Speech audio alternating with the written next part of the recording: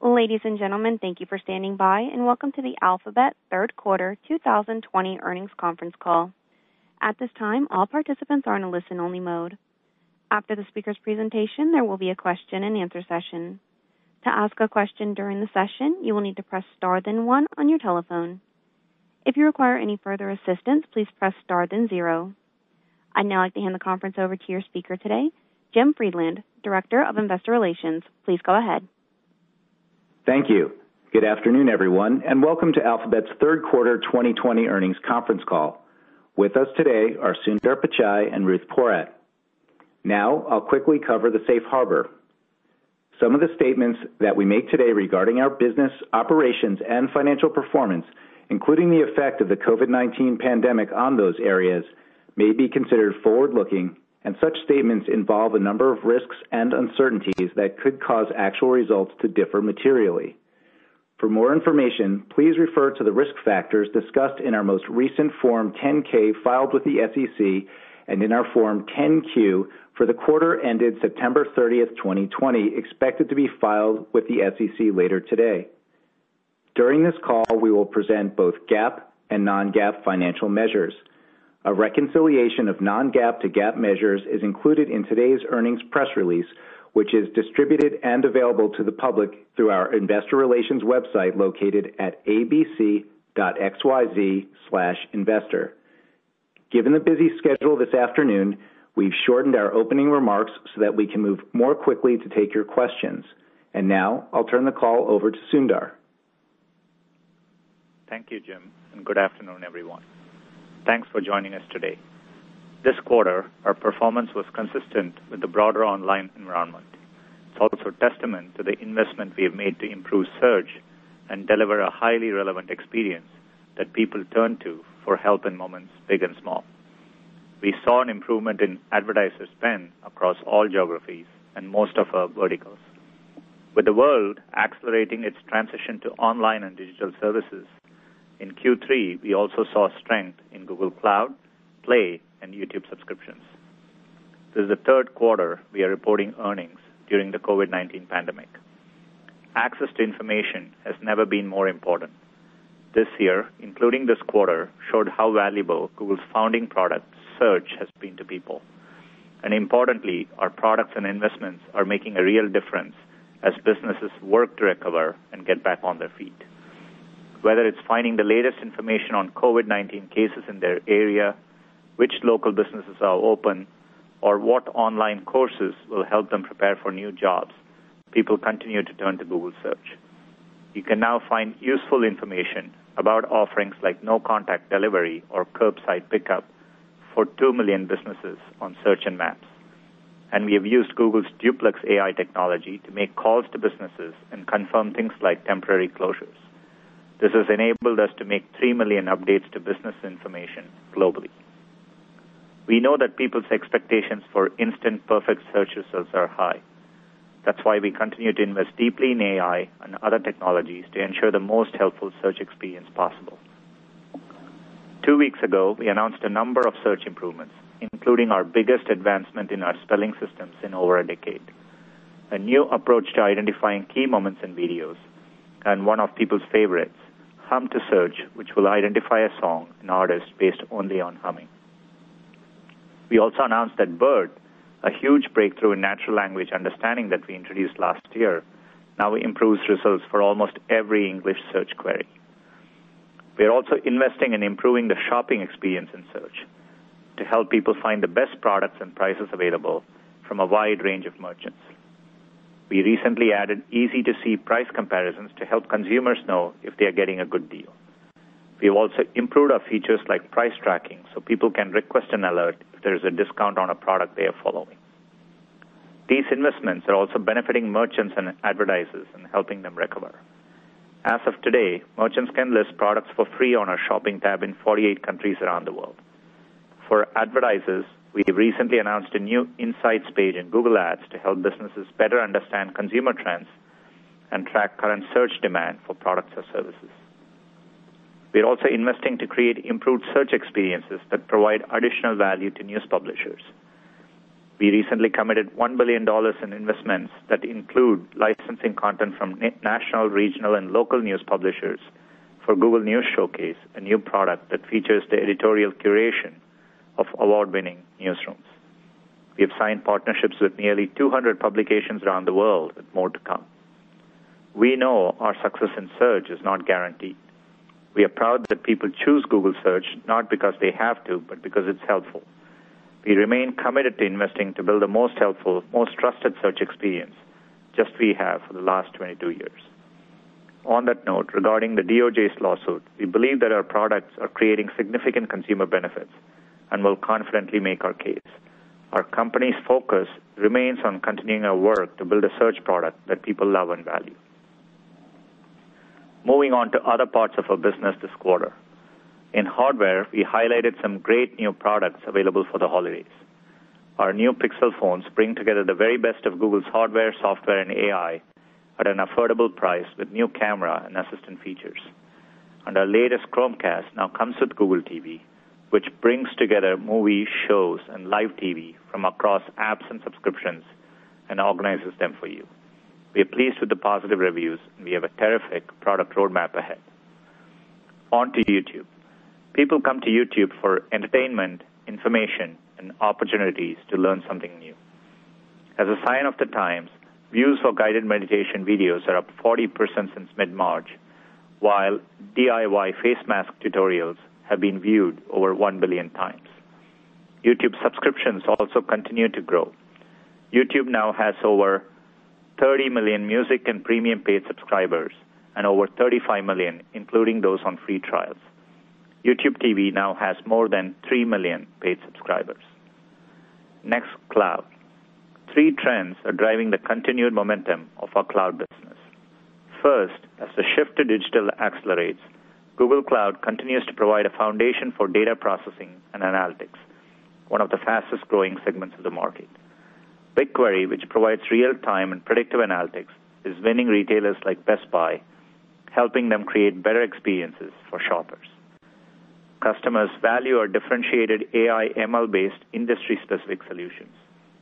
This is leading to significant wins with brands like Unilever, Amwell, and Reckitt Benckiser.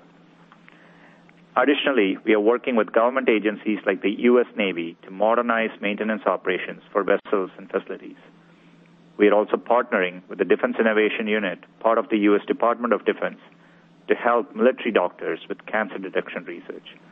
And recently, we signed an enterprise agreement with the U.S. Department of Energy to help scale research efforts and innovate across national labs and field sites. Second, customers are increasingly moving to the cloud to drive efficiencies and lower IT costs. Our strength in multi-cloud is an advantage here. This is helping us win large data center and IT transformation deals like Nokia, which recently announced it's migrating and modernizing approximately 30 data centers across 12 countries onto Google Cloud. And third, the future of work is creating a more collaborative world. Customers are looking to support hybrid work environments, and we are seeing significant growth in demand. Earlier this month, we announced Google Workspace, which brings together all of our communication and collaboration apps and ensures they work better together. This is helping organizations like the state of West Virginia and shipping company Ocean Network Express improve collaboration and productivity for their employees. Google Workspace continues to grow. For example, Google Meet saw a peak in Q3 of 235 million daily meeting participants and more than 7.5 billion daily video call minutes. Finally, in our other bets, Waymo announced that its fully autonomous ride-hailing service in suburban Phoenix will open to the public, making it the only company to offer a fully autonomous service for riders. Waymo also entered into a strategic global partnership with Daimler Trucks to enable fully autonomous trucking. Before I close, I want to reiterate our 4 key areas of focus, which you've heard me talk about all year. First, creating the most helpful products for everyone. Our investments in search, maps, and shopping that I discussed earlier, as well as YouTube, are prime examples. Second, providing the most trusted experiences for our users. We continue to work hard to keep users safe and put them in control of their information. Every day, Gmail blocks more than 100 million phishing attempts, and Google Play Protect scans over 100 billion apps for malware and other issues. Third, executing at scale productively, securely, and collaboratively. And finally, creating sustainable value, which means creating financially viable and self-sustaining products. Before I hand over to Ruth, one important update. Starting with the results for the fourth quarter of 2020, we'll break out Google Cloud as a separate reporting segment. I'm working with Ruth and Thomas Kurian to make investment decisions to drive progress here. As we have told you on these calls, given the progress we are making and the opportunity for Google Cloud in this growing global market, we continue to invest aggressively to build our go-to-market capabilities, execute against our product roadmap, and extend the global footprint of our infrastructure. With this segmentation, you will additionally see information about the scale of our investments, which should help you gauge the progress we are making on the multi-year path ahead to create sustainable value. Thanks to all the Googlers around the world for everything you're doing to help our users and partners. I hope everyone stays safe, and let me reiterate my gratitude to essential workers, healthcare providers, first responders, teachers, and scientists everywhere. With that, I'll now turn it over to Ruth. Thank you, Sundar. We are very pleased by our results in the third quarter, which reflect both broad-based increases in advertiser spending in search and YouTube, as well as ongoing strength in our non-advertising revenue lines, in particular Google Cloud and Play. Starting with consolidated Alphabet results, our total revenues in the quarter were $46.2 billion, up 14% year-on-year and up 15% in constant currency. Our total cost of revenues was $21.1 billion, up 20% year-on-year, primarily driven by other cost of revenues, which was $13 billion and up 29% year-over-year. The biggest factors here again this quarter were costs associated with our data centers and other operations, including depreciation, and then content acquisition costs, primarily driven by costs for YouTube's advertising-supported content, followed by costs for subscription service content. Operating expenses were $13.8 billion, up 1% year-on-year, reflecting both the impact of actions taken earlier in the year as a result of COVID, as well as lapping a $554 million legal settlement in the third quarter of 2019. In terms of the three component parts of OpEx, first, the deceleration in R&D growth was due primarily to slower headcount. Second, the year-on-year decline in sales and marketing expenses reflects a planned reduction in advertising and promotional spend that we implemented toward the end of the first quarter. Third, G&A growth reflects the lapping of the settlement. All three categories benefited from lower T&E expenses due to COVID. Headcount was up 4,623 from the second quarter.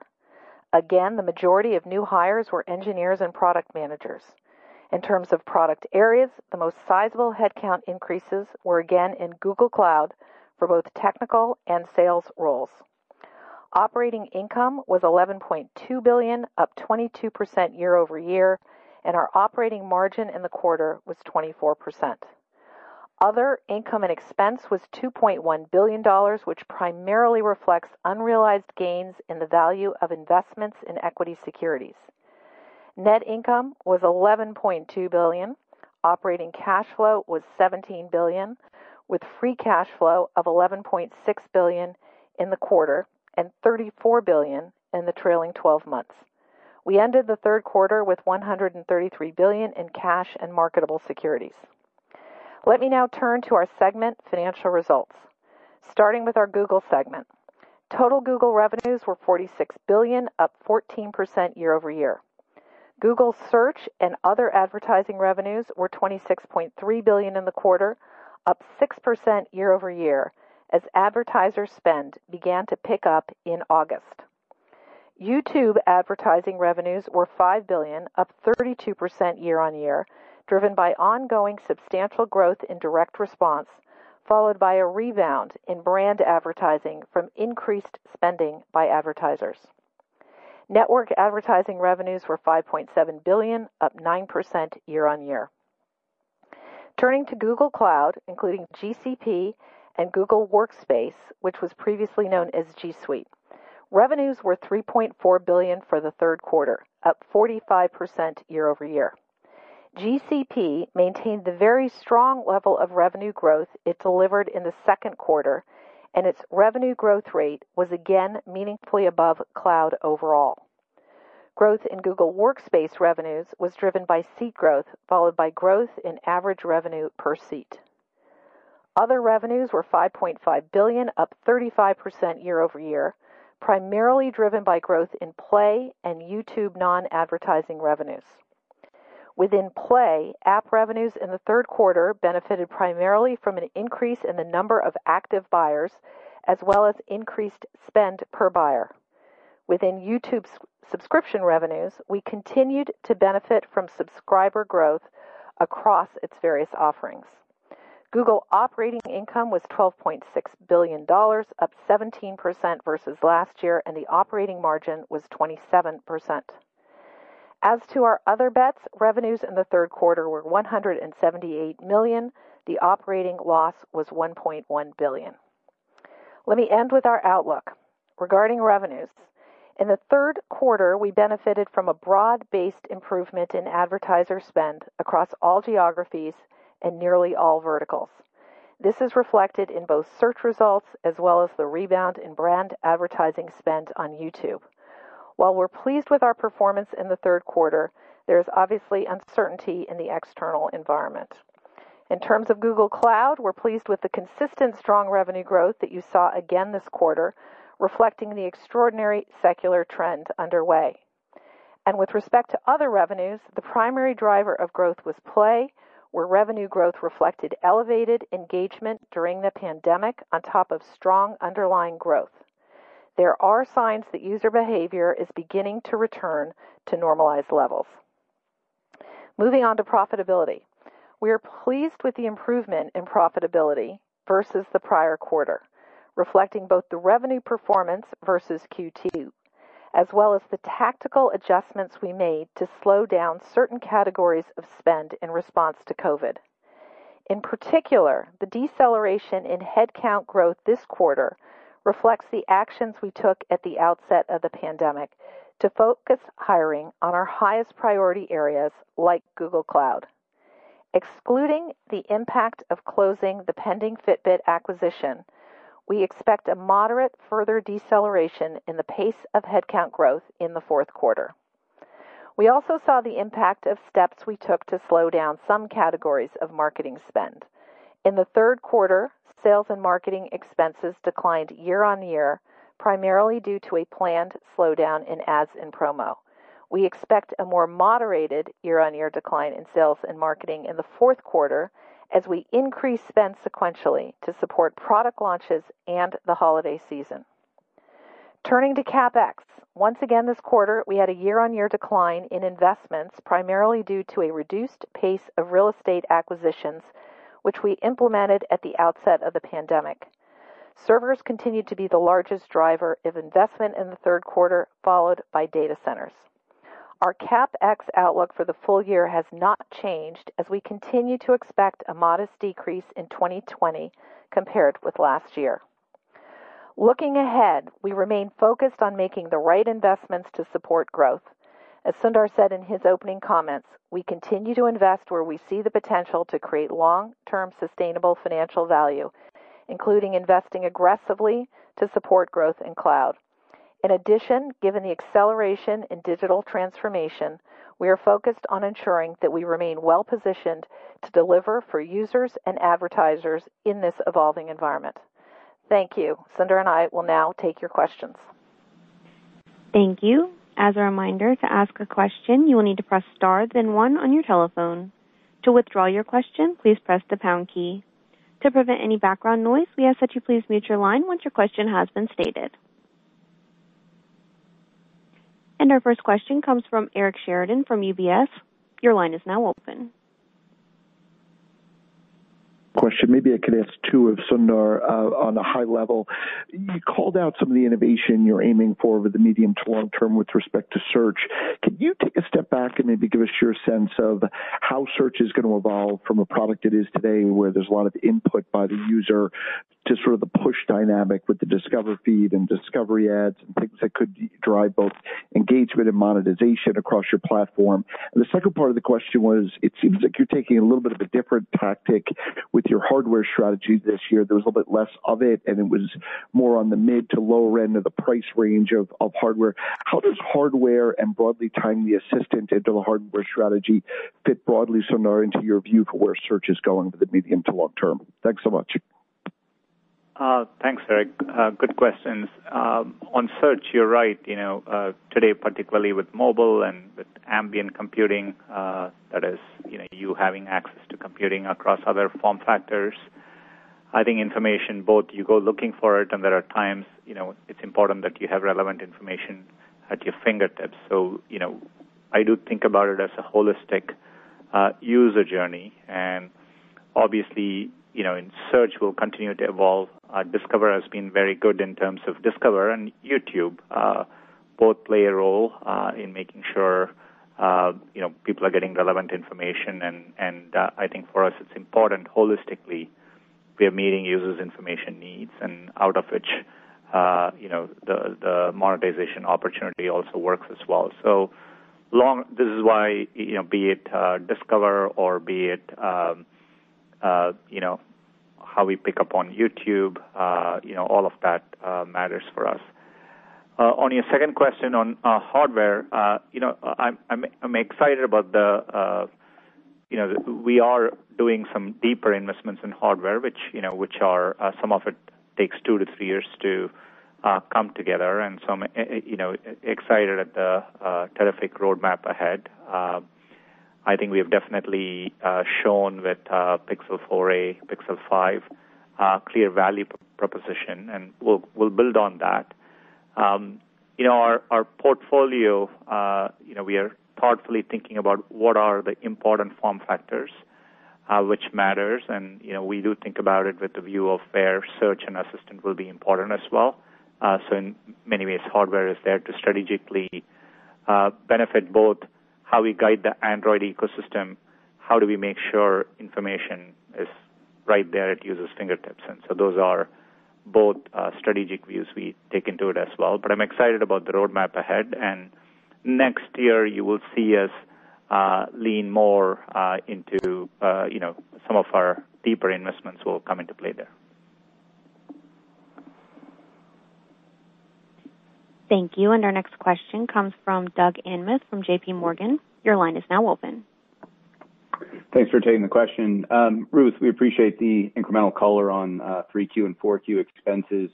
I was just hoping that you could help us understand, the cost structure a little bit more, kind of as we're coming out of this, and just, whether you're anticipating any more notable changes just coming out of the pandemic, kind of around the sustainability of the margin improvements that you saw in this quarter. Thanks.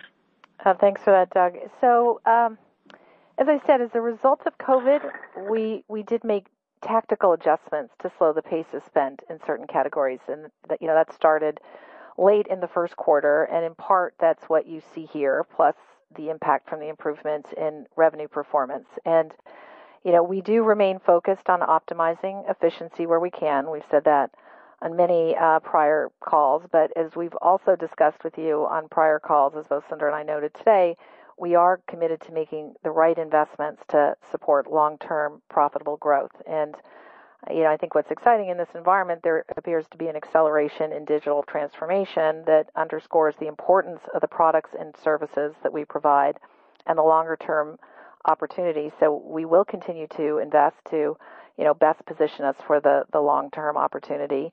An obvious example is cloud. We do intend to maintain a high level of investment given the opportunity we see. That includes the ongoing increases in our go-to-market organization, our engineering organization, as well as the investments to support, the necessary CapEx. So hopefully that gives you a bit more color there. Thank you. Thank you. And our next question comes from Heather Bellini from Goldman Sachs. Your line is now open. Great. Thank you very much for taking the question. Sundar, I had a question for you. Just Thomas has been the head of Google Cloud now for around 2 years, if I remember correctly. I'm just wondering, what do you see as the biggest changes he's put into place that has allowed the business to start gaining what appears to be materially more share? And as you look ahead to 2021 and what's going on with digital transformation, what would you say his top strategic priorities would be? Thank you. Thanks, Heather. A couple of things stand out for me. I think it's been a very consistent focus strategy. So the focus on the 5 major geographies, the 4 customer segments and the 6 priority industries, healthcare, retail, financial services, media and entertainment, manufacturing, and public sector. That focus on going deeper and scaling our go-to-market, both in terms of our people, our partners, I think that's been key. The second thing I would say is some of the key differentiators are playing out, particularly as we have taken them deeper as unique industry solutions. So going deeper and having solutions, and in some of those cases where we are now pricing based on value, I think that kind of deeper play is something I'm very excited about.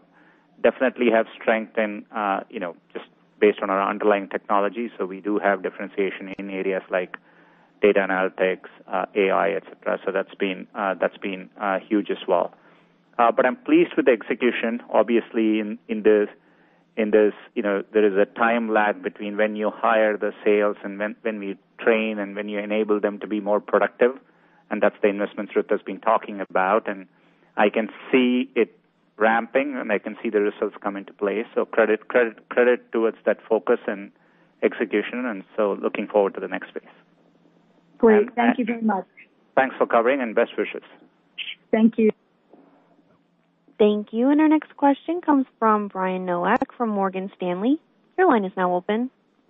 Thanks for taking my question. Sundar, I wanted to ask one about e-commerce specifically. It seems to become increasingly competitive within the e-commerce funnel. So maybe talk to us about, one, what types of consumer behavior changes are you seeing within e-commerce search on the platform? And then in your mind, what are the key priorities of investment you need to really execute on to ensure you stay at the top of the funnel within e-commerce? Thanks.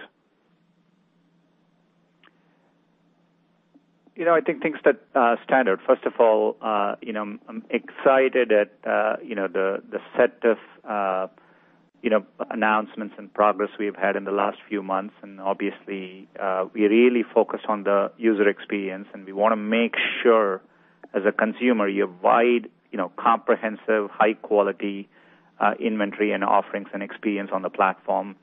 Our free shopping listings, which we launched in the U.S., is now available in 48 countries around the world. Additionally, we eliminated commission fees, so for the buy on Google checkout option, opened the platform up to PayPal, Shopify for integration as well. So that gives rise to comprehensiveness, and we are focused on quality there. In terms of the funnel and behavior, to me, what's interesting is, obviously search captures the intent at the moment, and the breadth of search, I think, has been a real asset, and both as users adapt, advertisers adapt too. So you can see the dynamic play in real time. But you do see, I would say YouTube is an important platform for e-commerce as well. I can see advertisers in YouTube at the mid-funnel level. Even currently, if that's not the intent at that moment, invest to create demand, create interest, and so on. So for us, we see commerce working across the platform, and I think that's an opportunity. And then making sure the rest of the experience is good for users is something we are deeply focused on. Thanks, Sundar. Thank you. And our next question comes from Brent Thill from Jefferies. Your line is now open. Good afternoon. Ruth, you called out brand advertisers coming back to YouTube. I'm just curious if you could give us a sense of where you're seeing that strength and kind of where are you at relative to pre-COVID levels with with those advertisers? So overall, we're pleased at the degree to which advertisers really have reactivated their budgets in the third quarter. They're reacting in part to, I think, evidence that consumers are showing strong demand across nearly all verticals. It's everything from home and garden to computer to work from home, and so very helpful there. And then YouTube's strong watch time growth enables advertisers to reach audience that they can't reach on TV, as we've often talked about. And so they're increasingly looking to us to help them reach people who are going to YouTube to learn new topics and engage with fresh, entertaining content, great, unique content. So it's been an opportunity. We're pleased to have seen the performance in the third quarter here. Thank you. Thank you. And our next question comes from the line of Justin Post from Bank of America. Your line is now open.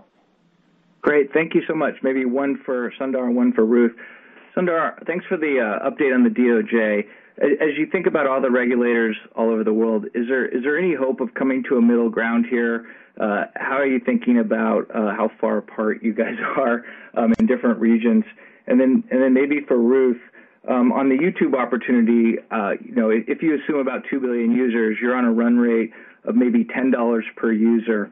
I was just wondering how you're thinking about the monetization. Are you still very early?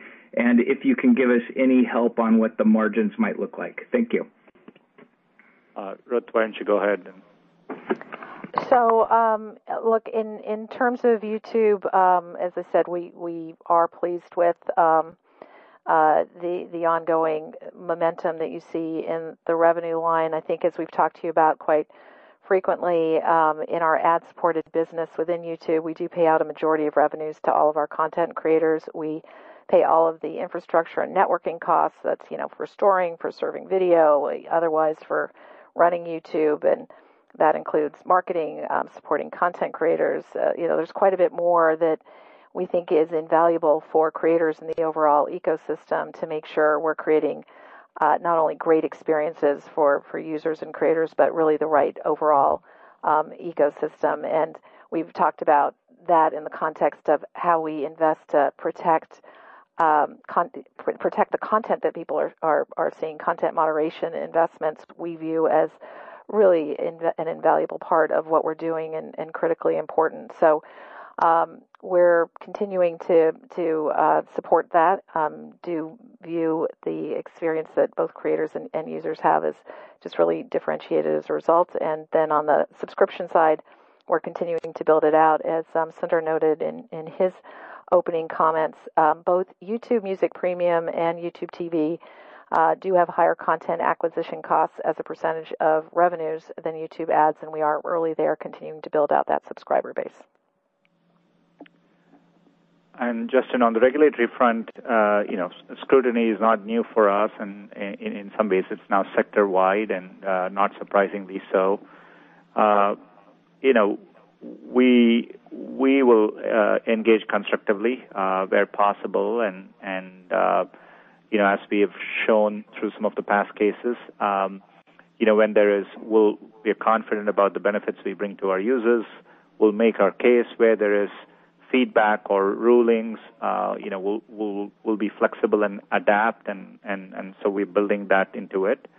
I think while there's a lot on the legislative and regulatory front, as some of this gets resolved, it also creates certainty and in some cases clarity and opportunities as well. And so, and so that's the framework with which we approach it, and we'll take a long-term view towards it.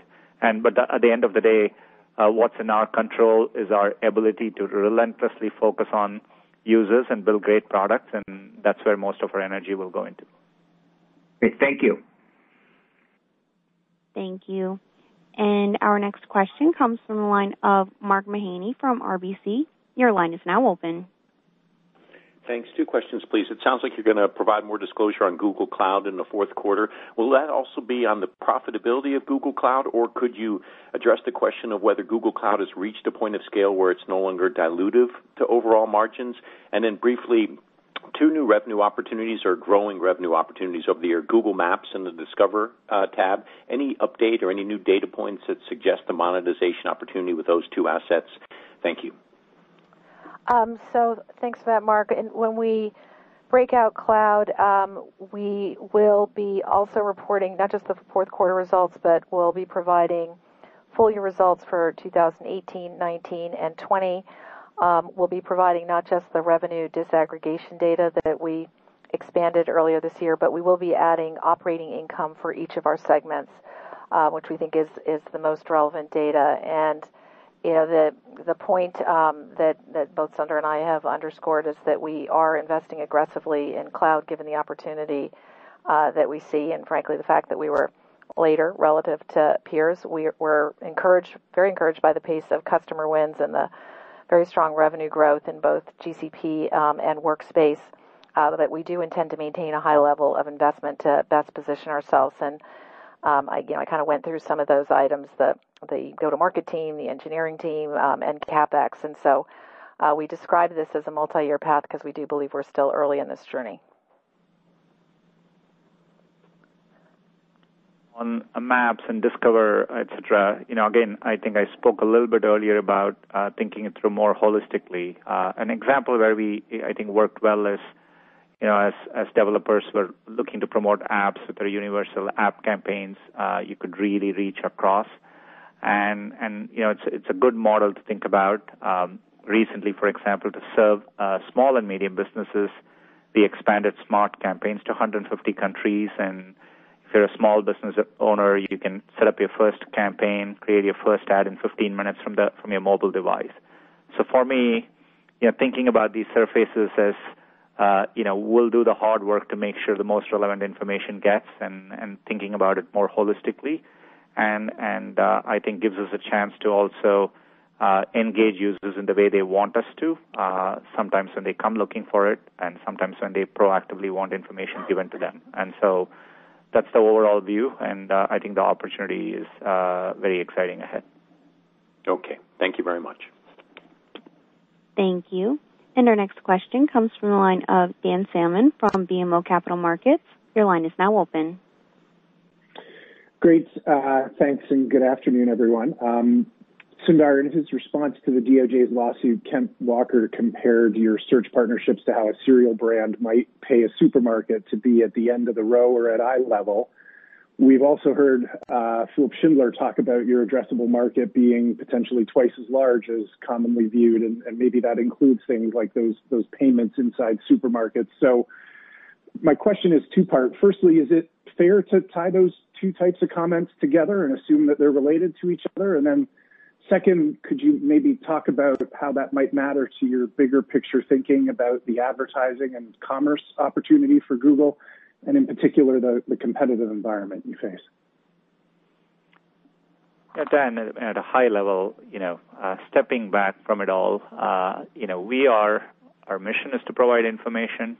So the competitive environment we face is, particularly with mobile, when users are looking for information, there's, so many choices they have. And so the question is, making sure Google is a relevant way by which they get that information. And, you can imagine when people are looking to buy products, all the competitors that exist, travel, booking hotels, or, any category you take. And so for us, that's why I talk about holistically competing and making sure we can provide relevant information is both the competition we face for mind share, and that's the opportunity we have ahead. In terms of specifics of the DOJ case and stuff, and I'm confident. We have approached everything both with the view of making sure we create the best user experience, and B, we really want. We've always built Google for everyone, so we want it to be available on all platforms and be convenient for users to access our services, and as part of that, partner with other companies in doing so. And so, look forward to making our case there, but it's definitely early days, and, we are still reviewing and understanding it all, and I'm sure we'll update more as time goes by. Okay, thank you. Thank you. And our next question comes from the line of Colin Sebastian from Baird. Your line is now open. Thanks. I have a couple here as well. Maybe just to follow up on the shopping question, specifically on YouTube, if you could expand on the role that shopping and shopping ads are now playing in the growth strategy there. And on Google Workspace, it seemed like this is a unique opportunity with work from home to really drive adoption and monetization of these services, including Meet, as well as bundling with cloud services. So I wonder if you could provide any more detail on levels of usage and engagement you're seeing with those applications, and how you plan to monetize those going forward. Thank you. Great. On shopping and YouTube, definitely say we are on the earlier part of the journey, but we have seen the strength in YouTube for direct response and on a few other categories, and I think the experiences we see there, I think, can directly carry over to commerce and as we build out the experience. So I see that as an opportunity. I earlier also mentioned about, while search is currently capturing the intent at that given time, YouTube advertisers can take a longer-term view, create brand awareness, create interest, and so on. So that also offers, opportunities. So we today in many categories have creators with very compelling content, and I've always felt things work well if you match user interest and it's very relevant to users. And so I think there is a lot of commercial activity on YouTube organically, and so I see it as a long-term opportunity. On Google Workspace, I'm very excited at we both have strong growth. I mentioned Meet metrics earlier that we saw a peak of 235 million daily meeting participants in Q3 and more than 7.5 billion daily video call minutes. Definitely significant growth in Meet as well as our other products like Docs, Drive, and Chat. But Google Workspace also now creates that unified experience, and I think we are definitely seeing a lot of interest and demand there. I do think COVID is really accelerating the future of work, and many of the trends there are will last through time. And I think gives all of us a chance to reimagine this, reimagine what does collaboration and productivity at scale, including people working remotely, looks like, and we plan to be at the forefront of it, and so I'm excited for the opportunity there. Great, thank you. Thank you. And our final question comes from the line of Ross Sandler from Barclays. Your line is now open. Hi, just two questions. If we look at search,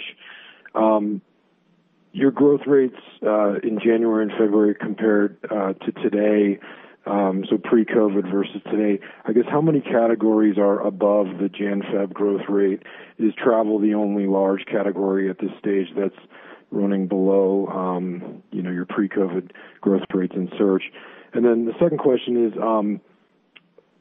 on the topic of the Apple search agreement, so as you guys said in your blog post, based on other agreements where you've seen things change hands, you didn't really lose a lot of query volume after the change.